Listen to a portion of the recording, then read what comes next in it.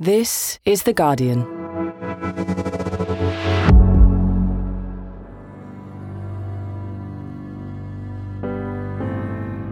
Hey, it's Michael Safi, and today we have a very different kind of episode. It's about what happened when thousands of crabs started washing up dead on the beaches of northeast England. Our producer, Josh Kelly, reports from his hometown of Hartlepool.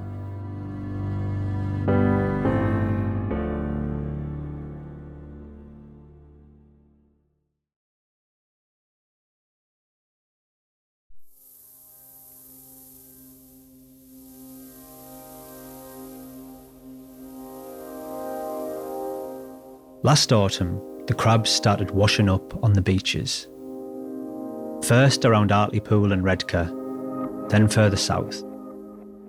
Sharon Bell lives in Mask, right by a beach that seems to go on forever.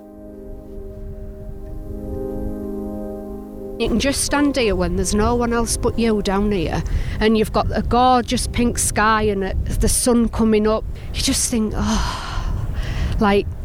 I can cope with what's going to happen today. Sharon bakes elaborate and incredible birthday cakes for a living, but she's also a really good photographer. Very early one October morning, she set off to take some pictures of the sun coming up, like she always does. It was a beautiful, beautiful autumn morning. Obviously got to the bottom of this bank that we're walking down now and turned the bend. And that's when we saw the devastation that we did. What was it? What did you see? Literally, as far as your eye could see, crabs, lobsters, all kinds, all colours, all sizes, dead, dying. There was literally hundreds of thousands, just hundreds of thousands. It would be impossible to put a figure on at some point. They were up to your knees, and at some points you were actually up to your waist in them. They were piled high. And they're crunching under your feet as you're walking, and you're trying not to stand on them, but you can't. There's just that many, you can't not stand on them. It was awful, just absolutely awful. It was like something that you'd see in some, a horror film. Most of the crabs were dead, but some were still alive, just about. They weren't behaving as we've normally seen them on the beach. A lot of them were on the backs, the legs were twitching in the air, looked like they were having a fit, shaking. Some of them that were still on the fronts were trying to crawl, but it was like they were disorientated, couldn't get the function together, how to crawl, so they were falling forward, slipping into the sand.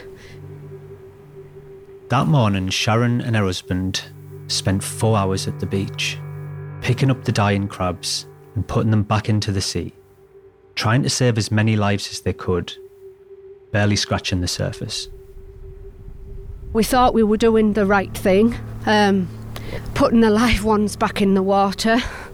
We thought makes me eyes fill up when I think, because I thought we were doing the right thing. And now, obviously, as time's gone on, I've realised what I was putting them back into. I thought I was helping them at the time because, I didn't think it was going to turn out like it did. There is something majorly wrong down there. Something changed that autumn on Teesside. Crabs never returned, and a battle began. On one side, the authorities, who have an official explanation for what caused the die-offs, and on the other, an unlikely pairing of local fishermen and environmental activists, who came to believe another explanation, a darker one. From The Guardian, I'm Josh Kelly. Today in Focus, the mystery of the Tees die-off.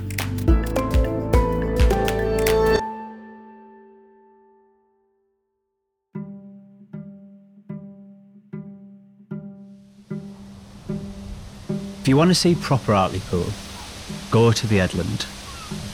It's the oldest and most picturesque bit of the town and sits on this isolated rocky peninsula that reaches right out into the North Sea.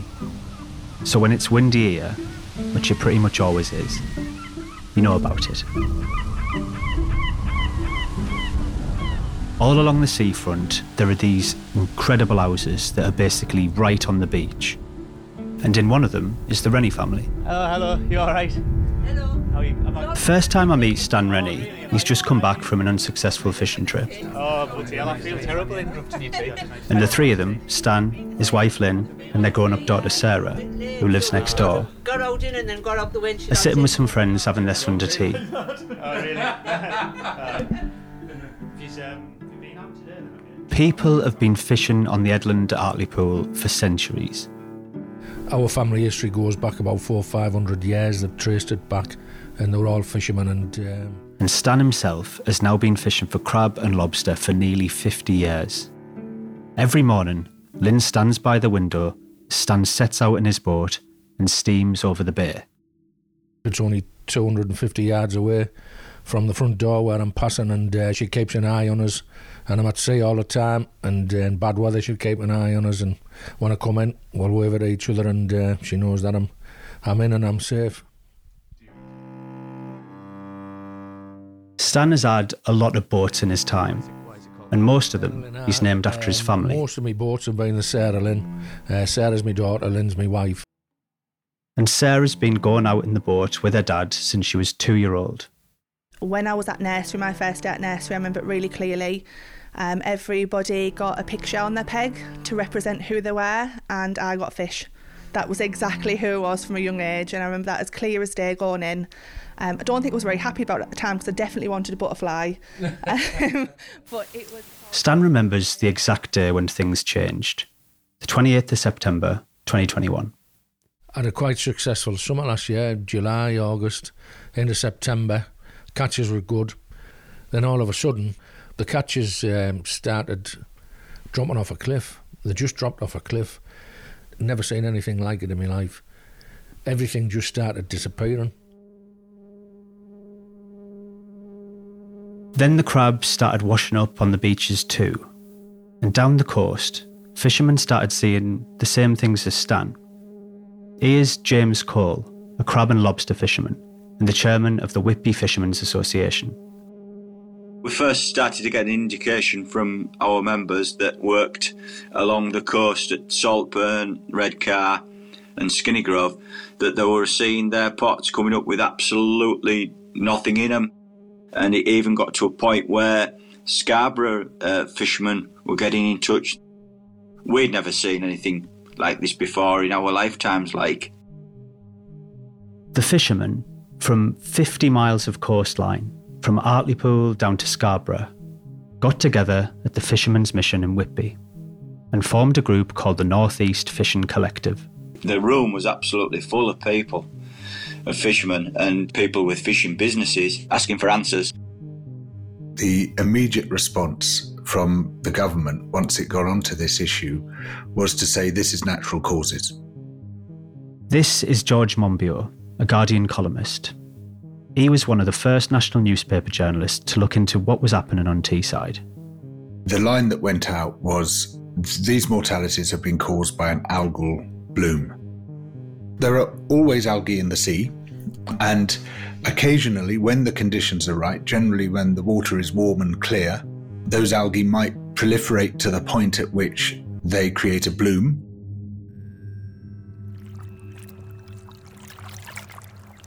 Most of the time, when algae grows in the sea, it doesn't cause any bother. But sometimes it does. Algae can make toxins which kill sea creatures directly.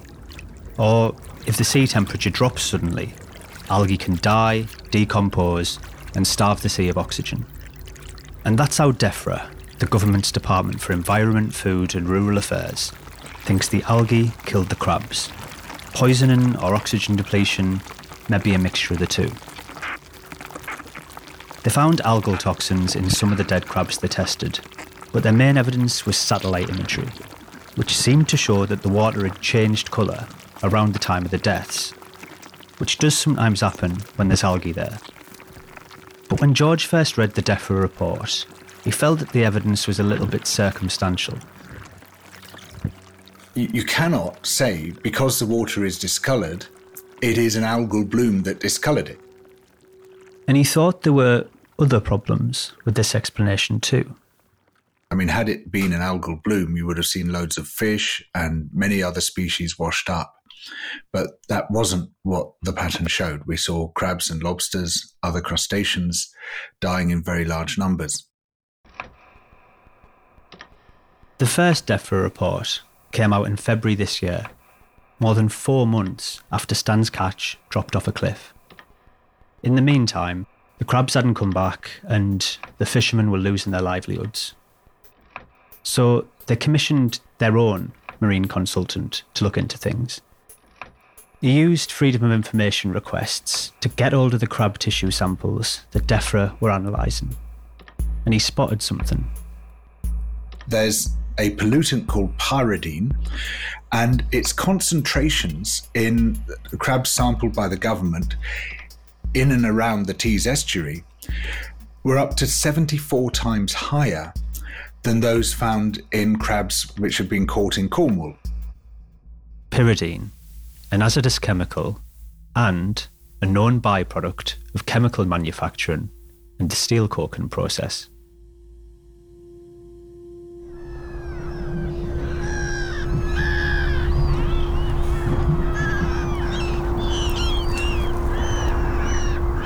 If you've ever been to the Tees estuary, you'll have seen what a weird and wonderful place it is. It's a landscape of sand dunes, salt marshes and mud flats. There are seals lazing around here and there, and all sorts of rare seabirds flying about. And then there's the River Tees, which carves through all of that and empties into the North Sea. The river is lined with the most incredible skyline of heavy industry that sits uncannily next to all the nature. Teesside was once world famous for making steel and building ships, and it still has one of Europe's biggest chemical industries. And over the years, as well as producing wealth and jobs, that industry has also created a lot of toxic byproducts. One thing to say here is that, although things are better now, back in the day, industry didn't really care too much about what it did with its toxic waste. Often they just oiled it in the river. The Tees was once known as the most polluted river in Britain. Apparently, 500 tonnes of industrial waste used to be poured into it every day. When was the last time you saw a salmon this far up the Tees? Oh, around about 1921, I should think, or two. What do you think of the state of the river today? It's horrible, sir. Makes me very angry and very sad. There's this BBC documentary from the 60s that talks about kids playing on the sands near the estuary and coming out in blisters. What did the boys look like 24 hours after they'd been buried in the sand? It's absolutely repulsive. Are they scarred today? Yes. How do you feel about this? The industry, isn't it? Surely they realise that some of the things that they are tipping are toxic. I spoke to a man called Peter Race from Mask, and he told me this wild story. In the 70s, he was given the job of organising boats to carry scientists up the Tees to investigate the state of the river. One of the things they did was take samples of the mud on the riverbed. They first put on these lightweight surgeon's gloves, I call them, covered them with a pair of heavy-duty industrial gloves. They put an apron on, they put goggles on, they put face masks on, all to get about a mug full of mud out of the riverbed. In fact, they spilt some on the boat one day, and they said to me, get it off quick, bucket of water, get it washed through. It's extremely toxic and it does not want to be in your boat. In fact, the senior scientist just said, this mud must never be disturbed. Well, that's exactly what the independent marine consultant, commissioned by the fishermen, thinks happened. Pyridine, which could have come from any number of companies along the river, had just been sitting in that mud, maybe for decades, and one day it was inadvertently stirred up through a process called dredging. As rivers flow down into the estuary or the sea, they deposit the mud and the sand that they're carrying, and that can make your ports shallower. And so in order to ensure that ships can still pass in and out, you need to be regularly removing the extra deposits. The hypothesis is that a dredger or dredgers working in the Tees estuary dug up sediments containing pyridine and possibly other toxins, dumped these quite legally offshore. There's a dumping zone designated for depositing those sediments. And then the currents moving southwards down the coast of Yorkshire spread a plume of those toxins along the seabed. The idea that all of this was going on in the sediment on the seabed, where crabs and lobsters spend most of their time, maybe that would explain why it mainly killed them and not other sea life.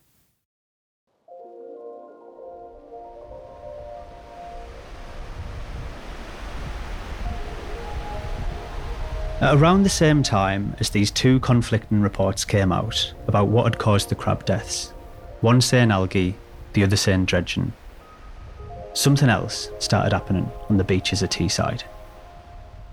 I'm Sally Bunce, I'm 53. I used to be a police officer until 4 years ago. And Sally used to work on murder and drug cases. Now she rescues seals. What happened was I kind of noticed that the seal pups I was rescuing were incredibly underweight and there was not a great deal else wrong with them. So, I mean, for example, a grey seal pup would be born at about 12 to 14 kilograms, and I was picking up pups which were sort of 2 months old, so should have ideally been around 35 kilograms, and there were 9 kilograms, which is less than their birth weight. What was it like finding all of these starving seal pups? It's devastating, because, I mean, there was one time where I actually collected 3 pups and I took them to the vet and every single one of them had to be put to sleep. And, getting one out of my van, holding it whilst it's put to sleep and going back and getting another one, I put my hands up, I cried. It does get overwhelming and, we're volunteers and you do go home and you cry and you feel like the Grim Reaper. Out of probably, I think we had about 36 pups born there. There'll probably maybe 2 or 3 left alive. She says that the seals in the northeast always have a higher mortality rate than the national average. But what she's seeing now is exceptional. So what did you come to think was actually going on here? Why do you think the seals were starving? They were starving to death because there was nothing on the seabed for them. Sally decided she wanted to do something about this. She'd seen that the fishermen were holding meetings, so she went along to a few. To begin with, it was a bit awkward. Seals and fishermen don't really go together, and I have to admit that they did heckle me at first, But we've kind of grown this mutual respect now. James Colin Whitby, by the way, tells a similar story.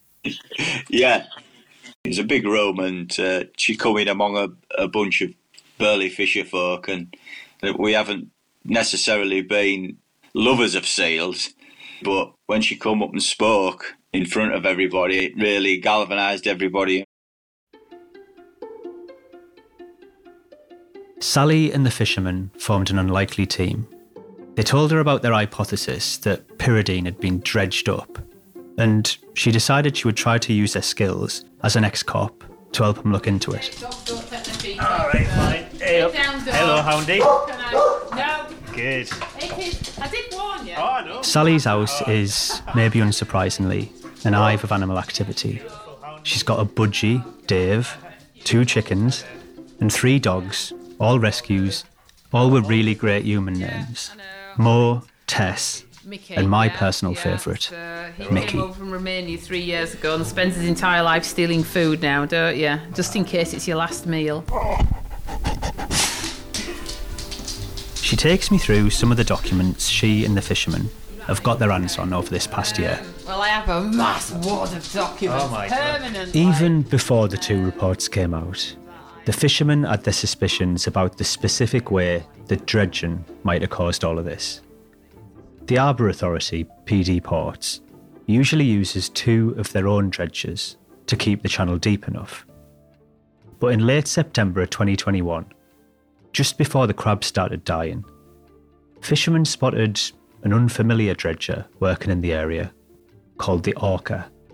Every vessel is basically linked to a satellite and its tracks are mapped, and you can apply for historical data. So this is the UKD Orca going in and out 52 times over 10 days, removing from PD one Ports, location. it turns out, had brought in the Orca because they needed to deal with a slippage of material from up the river, and one of their own dredgers was out of action. I actually requested, again under a Freedom of Information request, asked for how much the UKD Orca actually dredged during that 10 days, and it was 148,000 tonnes. 148,000 tonnes over 10 days is highly unusual, and that's what the issue is. All that came out of one location, which will have gone quite deep, and we believe that's obviously exposed pyridine. PD Ports has recently agreed that this dredging activity was more intense than usual. The amount they moved with the Orca in 10 days would usually take them 20 days, or maybe a month, if they were using their own boats. But, they say, it's not the first time they've done this kind of intensive dredging. And it's basically just a coincidence that the Orca was doing that at exactly the same time the crabs started dying. In the end, DEFRA's final report ruled out dredging as a likely cause. The first line explaining why says, quote, "Samples of dredged material must meet the highest international standards protecting marine life before it's permitted to be disposed of at sea." So Sally tried to figure out exactly what that means. So one of my first Freedom of Information requests was to the Marine Management Organisation who issue. The first document she shows me is this one which says that, basically, they don't actually have to test the material itself every time they dump it at sea. Instead, as a general rule, every 3 years they take a sediment sample from various locations along the river.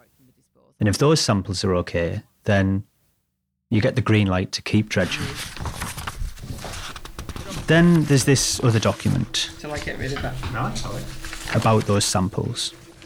She shows me a bar chart and this big, thick, horizontal red line, and anything above that line is too toxic, according to the guidelines. Basically, that line there is what anything shouldn't be above. And in the results. I found this pretty shocking the first time I saw it. Most of the samples from around the estuary just burst right through the red line. The chart's explained in numbered paragraphs.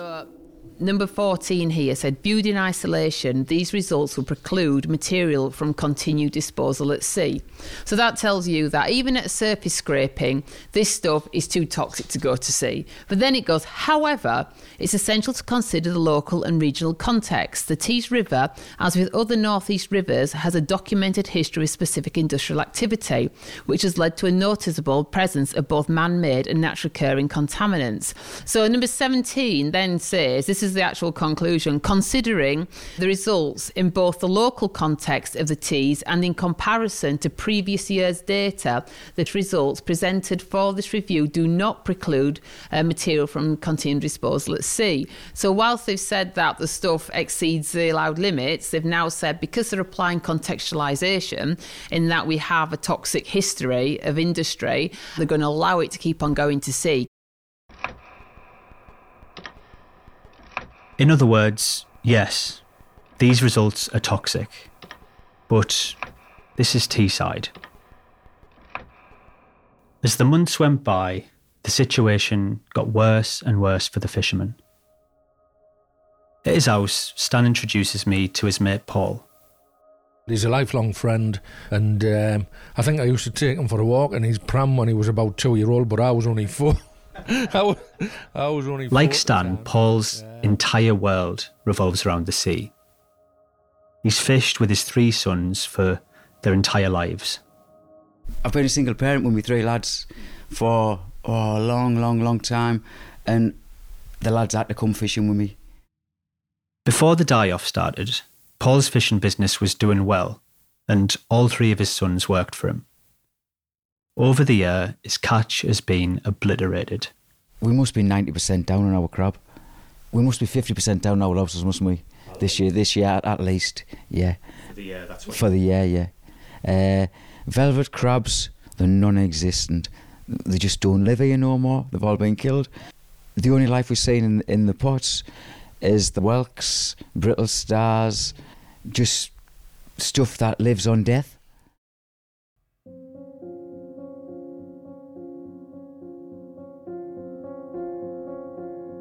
It soon became clear that Paul wouldn't be able to keep running all of his boats, and eventually he had to let 2 of his 3 sons go. One of them, Paul says, has stopped speaking to him altogether. The day he left the boat, I've never seen him since. It seems like all the fishermen I spoke to had to make sacrifices. For Stan, that meant giving up on a dream of going back to an earlier time in his life. A long time ago, Stan and his daughter Sarah used to go out on a traditional northeast fishing boat called a cobble. Cobbles are small, which meant they could get into shallower waters, places where you would normally never get to see. There's nothing better than going to sea at low water when the water's crystal clear and seeing all of that marine life around there. And it's just great. We just loved mucking about in the little boat. Sarah missed that. I missed that. So Stan bought a knackered old cobble and decided he'd make it his project to do it up. Since the crab started dying, Stan's been doing his best to make a living. He's been travelling further away, to places where there's still some life left in the sea. But that means longer days and triple the amount of diesel. Even with all of that extra work, he's still way short of where he was. And it just feels like the dream of doing up the cobble belonged to a different time. It's probably going to cost us about another £8,000 to finish the boat off. I can't justify it when I can't make anything in the big boat. And I feel like after spending a lot of time on it, and the inside's just about done, and a lot of money and effort, it's broke my heart, and I feel like setting fire to it. That's how bad it's been. The more desperate things were becoming, the more desperately the fishermen needed answers, and the more it felt to them like the authorities weren't interested.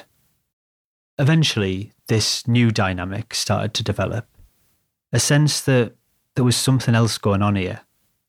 Politics. This is a highly charged political question. That's George Monbiot again. The reason why this is so highly charged and so extremely sensitive to the government is that the Tees Valley is its flagship free port zone. Hi folks, I'm here with Chancellor Rishi on the day after the budget, and appropriately we've come to Tees Port, which is one of the great ports, which is the gateway to global Britain, and a big They've created a series of free ports around the country in which tax and regulations will be relaxed, customs requirements relaxed, and the rest of it, and that's supposed to stimulate local enterprise. Free port zones have been a huge part of both Boris Johnson and Liz Truss's plans for supposedly revitalising the economy and getting growth going. Yeah, yesterday in the budget we were able to announce that Tees Port is going to be the location of one of our 8 great new free ports across the country. It's also been an even bigger part of the new Prime Minister, Rishi Sunak's plans. When he was Chancellor, Sunak was the one who announced that Teesside was getting a free port, and he's been up here more than once, having his picture taken, in his high-vis, of course. Our country also has limitless potential, and places like Teesside are a fantastic example of that. As Chancellor, I delivered for Teesside, and as Prime Minister, I want to spread that same sense of optimism. The bid for Teesside to get a free port was submitted by the Conservative Mayor of the Tees Valley, Ben Ouchen.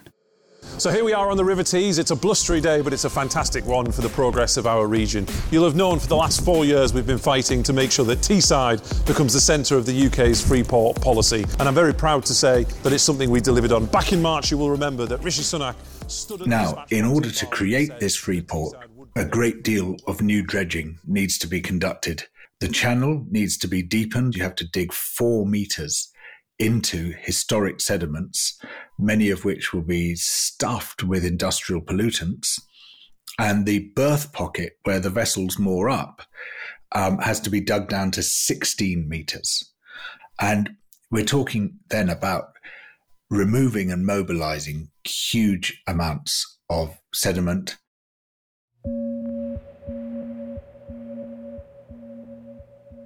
Now, it's important to pause here and make something really clear. Nobody's saying that the dredging for the Freeport actually caused the die-off. The maintenance dredging we were talking about earlier, the stuff PD Ports does to keep the channel deep enough, the Orca coming in, doing more intense dredging than usual, none of that has anything to do with the Freeport. It couldn't have done.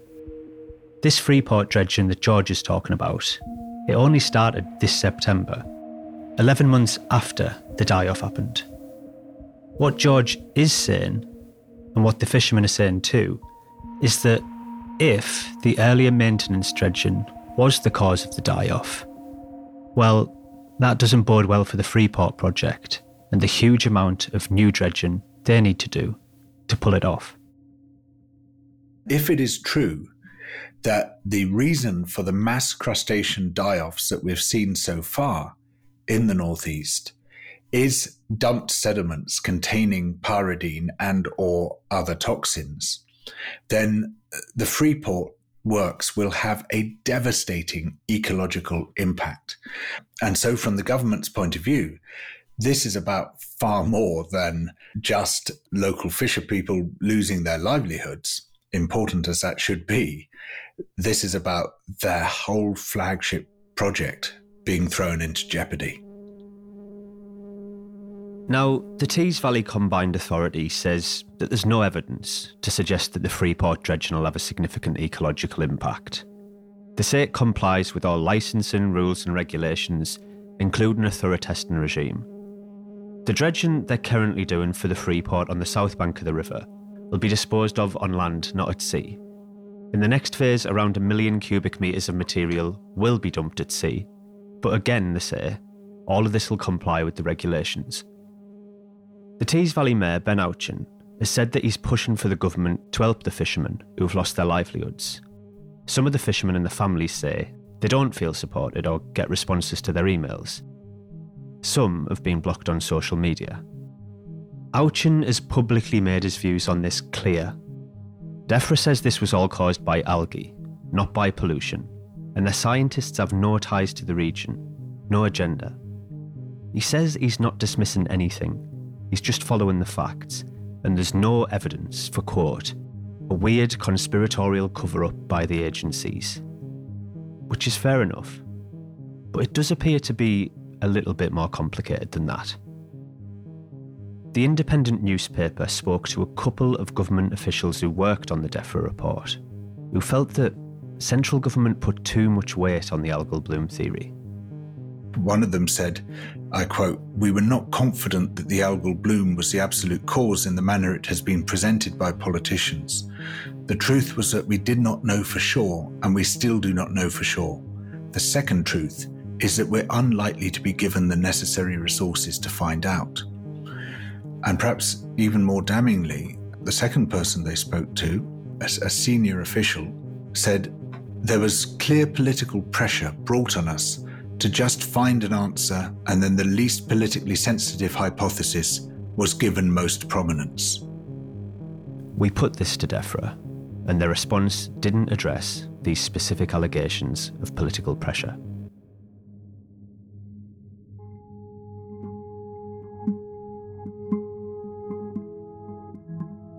We were at an impasse. DEFRA had closed down their investigation. Case closed. And the Prime Minister was now following their lead. I know my honourable friend and I were walking together on the seafront in Redcar when eating a lemon top, actually, Mr. Speaker, when somebody raised this very point with us, and I can tell him that we've ruled out chemical pollution. The fishermen were increasingly frustrated. They'd protested in their boats at sea, setting off flares and fireworks.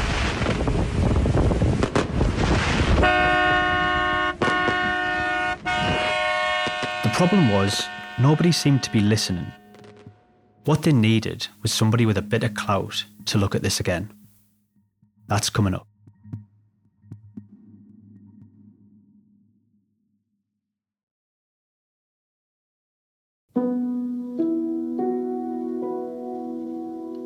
So my name is Dr. Gary Caldwell. I'm a marine biologist here at the School of Natural and Environmental Sciences at Newcastle University. When the two reports came out at around the same time, the DEFRA one saying algae and the one the fishermen commissioned saying dredging, the story started to get more local news coverage, and it was Dr. Caldwell who ended up being put forward by his university to comment. Large mortality events down to algae blooms is increasing, and we think it's possibly linked to climate change. But that's not saying that there aren't other factors that may be involved. When I was on it, I was talking about purely theoreticals. Both sides of the argument could be theoretically completely correct. And then after that, I thought, right, I should probably kind of contact the fishermen and just kind of explain the position I took. And I did, and I asked, can I see your report out of curiosity? And they sent it, and that was it. That was me involved. The Fishing Collective put on a meeting. They invited Dr. Caldwell and academics from other northern universities. There was representatives from Durham, Hull and York, as well as a representative of Charity, the Fishmongers Company. And we kind of just had a general conversation about the merits of both sides of the argument. And then towards the end, the Fishmongers Company representative sort of steps up and says, "Whoa, I've got a little bit of money. I could help fund and seed a little bit of research if you think you could help." The prospect of an academic getting someone to do research, not going to turn that down. So the fishermen argue that they believe it was an industrial chemical called pyridine that was responsible for the deaths. But there was a big bit of the jigsaw puzzle missing, and that the fact there was no toxicological data for pyridine on any big crustaceans. None whatsoever, even going back decades. So I kind of stuck my hand up and said, okay, you can cover our costs. We'll do that. We'll give you the basic information. We'll go in and ask a really simple question. Is pyridine toxic? Yes or no?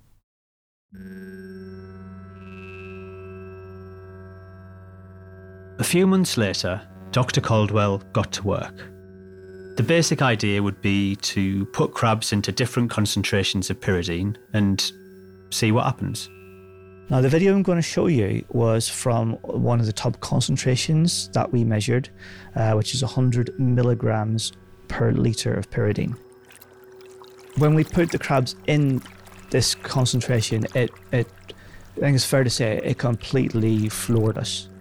I was stood there in the lab with my two researchers either side of me, and we were just staring, dumbfounded. So more or less, immediately that we put the crabs in, they started to have like fits or convulsions would be probably the best way to describe it, and they were very violent and aggressive to the extent that the crabs were doing somersaults in the tank. I've never seen a crab do that before. And then they would go into the next phase and they would start to become paralysed. Now you'll see in a second, the crab will make one kind of final effort to try and right itself, but it's not able to. And then, in a matter of time, he will die. Within 6 hours, all crabs in that top concentration were dead, without exception. As I looked at the video, the crab disoriented, moving its claws slowly like it was in a trance. I couldn't help but think of what Sharon Bell saw on Mask Beach on that October morning when she was out taking pictures of the sunrise. She said the crabs looked like they wanted to crawl, but they just couldn't. It all matched up. The reports of the paralysis, the crabs and lobsters on their back, the weak, half-hearted attempts to move, and then eventually they die. But it's one thing coming to that conclusion from a lab experiment. It's quite another thing making that stand over the scale as being reported. I went and spoke to one of my colleagues who is a renowned marine physicist, oceanographer, And using the currents and the tides of those given days that the dredging took place, he was able to work out where that pyridine would move either up or down the coastline. What we're seeing here is the model. You can see the date ticking along the top. As time moves on, the currents and the tides will move that pyridine down the coast. You can now see it reaching right the way down to Whitby, and it gradually disappears. There was one thing which still didn't quite make sense to me. When Dr. Caldwell showed me the model, by around mid-October, the pyridine was pretty much gone. But what Sharon described seeing in Mask happened at the end of the month. How does that work? To answer that, I have to take you back to our toxicology experiments. So now we spent a bit of time talking about what we saw at the higher levels of toxin. So when you come down that sort of pyridine exposure chain or scale, you will get to a point where the pyridine doesn't necessarily kill the crabs in 3 days, but what it does do, it brings about partial paralysis. So they're out there in the sea, partially paralyzed, but in effect, functionally dead. They can't look after themselves. They're vulnerable to predation, vulnerable to starvation. So crabs and lobsters that didn't die off in that initial acute wave of toxicity, but kind of survived, they would have been dying more slowly. And that would explain kind of the later wash-ups. So, according to Dr. Caldwell, for the first time, we now know that pyridine is toxic to crabs. And according to their model, it would spread down the coast, killing them in a way that matches what happened. But there were still a few questions. Like, is there actually pyridine in the mud on the bottom of the Tees? That fell to his colleagues at York University. And according to their research, the answer is yes. And simply by the fact that we can measure pyridine in those surface sediments that's being diluted, that's being attacked by oxygen, that's being moved into the water, that suggests very strongly that there's a lot of pyridine down deep. The final thing left to look at, and this fell to Hull University, is the algae theory. And here's a twist. They did find that there seemed to be an algal bloom in the area at the time. But Dr. Caldwell still didn't think that that alone meant very much. You can't, from satellite imagery, say your bloom was a particular type, and you sure as heck can't say that it's toxic. That's not possible. Because once you try and extend that bit of evidence, you're now into complete speculation, unfounded speculation. For me, it's not something that I give any credence to. At this stage, it's still theoretical, still theoretically possible, but my goodness, there's no evidence to support it. The gaps in that explanation, you could drive a car through. Bringing together all of the work that the 4 universities did, their conclusion was this: the crab deaths are more consistent with poisoning by industrial toxins than by algae. A few days after I first spoke to Dr. Caldwell, he sent me a message saying that there'd been a development in the story. After the research came out, the House of Commons Environment Select Committee emailed him saying that they were considering launching a new inquiry into the mass die-off. After that, Dr. Caldwell noticed that the local mayor, Ben Ouchen, was posting on Facebook about his research, saying the work isn't finished and it isn't peer-reviewed yet. Both true. But Ouchen also questioned the integrity of Dr. Caldwell's work. More or less calling me a Green Party activist, which I must admit made me laugh. Because yes, I don't deny this. I am a paid-up member of the Green Party.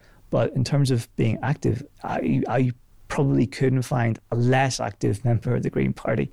All I do is I pay my £3. I don't do anything else. So that tickled me. I really have to say, it tickled me a lot. Dr. Caldwell said to me that the notion that politics played any part in his research is ludicrous. Not that it matters, he says, but he actually supports the free port. He thinks the North East needs the jobs. But after everything he's seen in his work, he thinks that we need to take a breath and pause the deep dredging for the free port, just until we know for sure what's going on.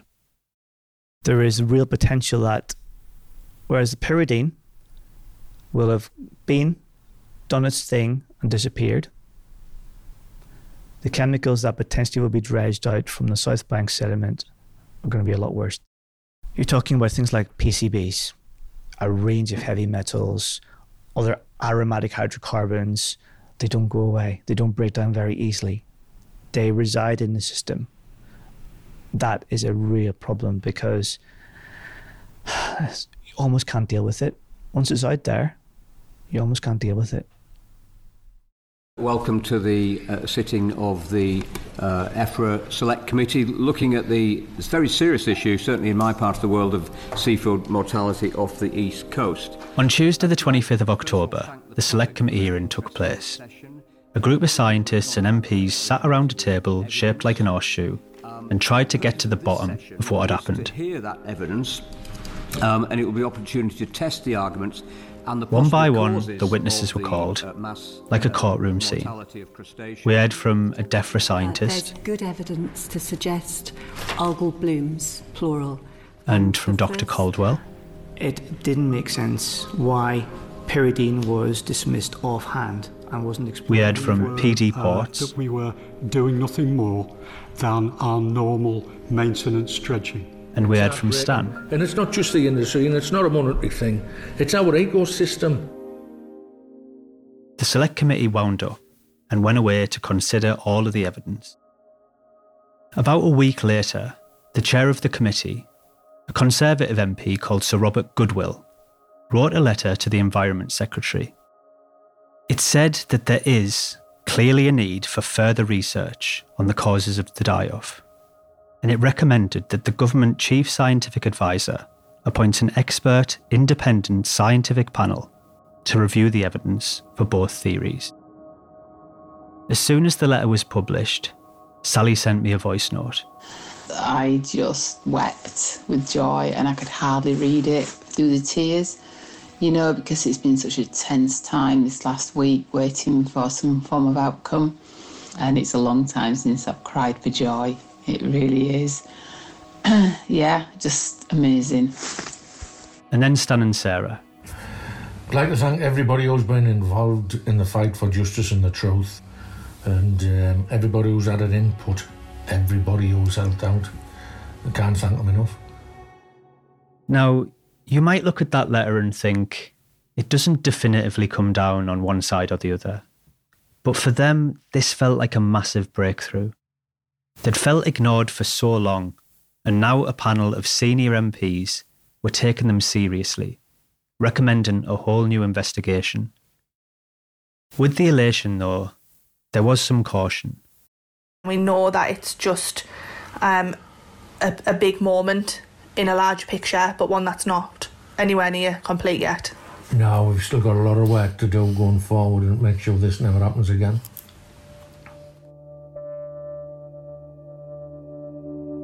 The letter stopped short of recommending the kind of pause on dredging that the fishermen had wanted.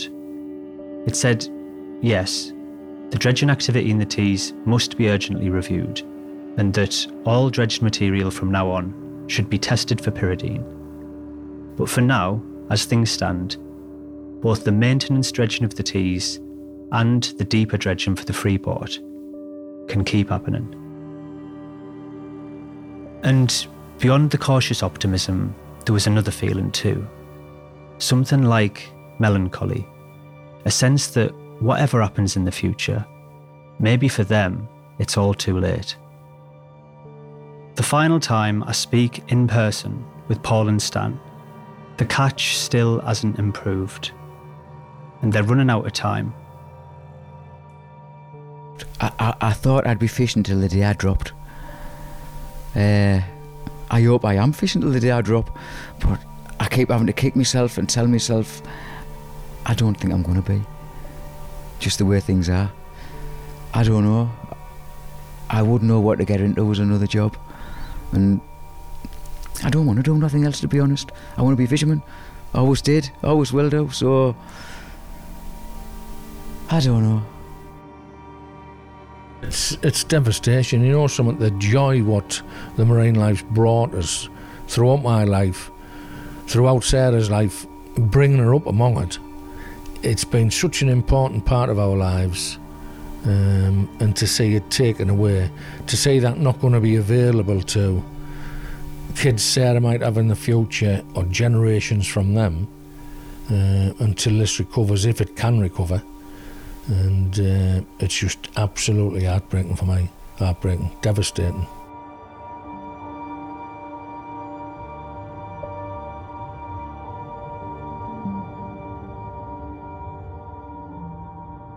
That was Stan Rennie talking to our producer Josh Kelly.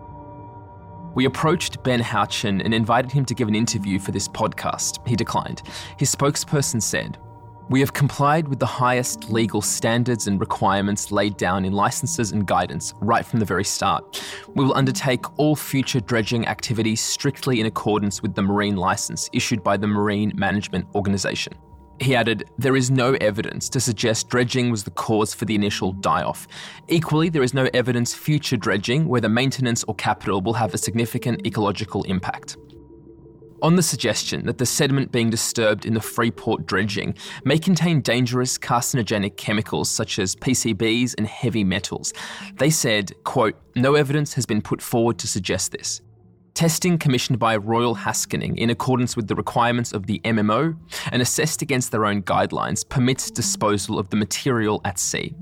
The mayor confirmed that he has blocked people on social media, but says that some people have issued threats and personal attacks and were continuing to spread misinformation on his social media page. The Harbour Authority, PD Ports, didn't respond to our request for comment. In a recent interview, they said that their maintenance dredging was not to blame for the deaths of crustaceans along the northeast coast. They said the dredged material was virgin sand and not toxic, and that tests of the dredged area found, quote, "no issues with regards contamination." Jerry Hopkinson, Chief Operating Officer of PD Ports, said dredging is carried out 6 days a week to stop the river silting up and had been done, quote, "pretty much constantly for more than 40 years. In response to the joint university research, DEFRA said, "We recognise the concerns in regards to dredging, and we found no evidence to suggest this was a likely cause. There have been no materials licensed for disposal at sea in the area which would fail to meet international standards." They added, "This is a complex scientific issue, which is why we took a thorough evidence-based approach. We welcome research carried out by universities and will continue to work with them, including studying this report carefully. We are aware that there have been some localised reduction in catch rates, and we are continuing to monitor shellfish populations in the area." And that is it for today. This episode was presented and produced by Josh Kelly. Sound design was by Axel Kakoutié. The executive producers were Phil Maynard and Elizabeth Casson. And we'll be back tomorrow.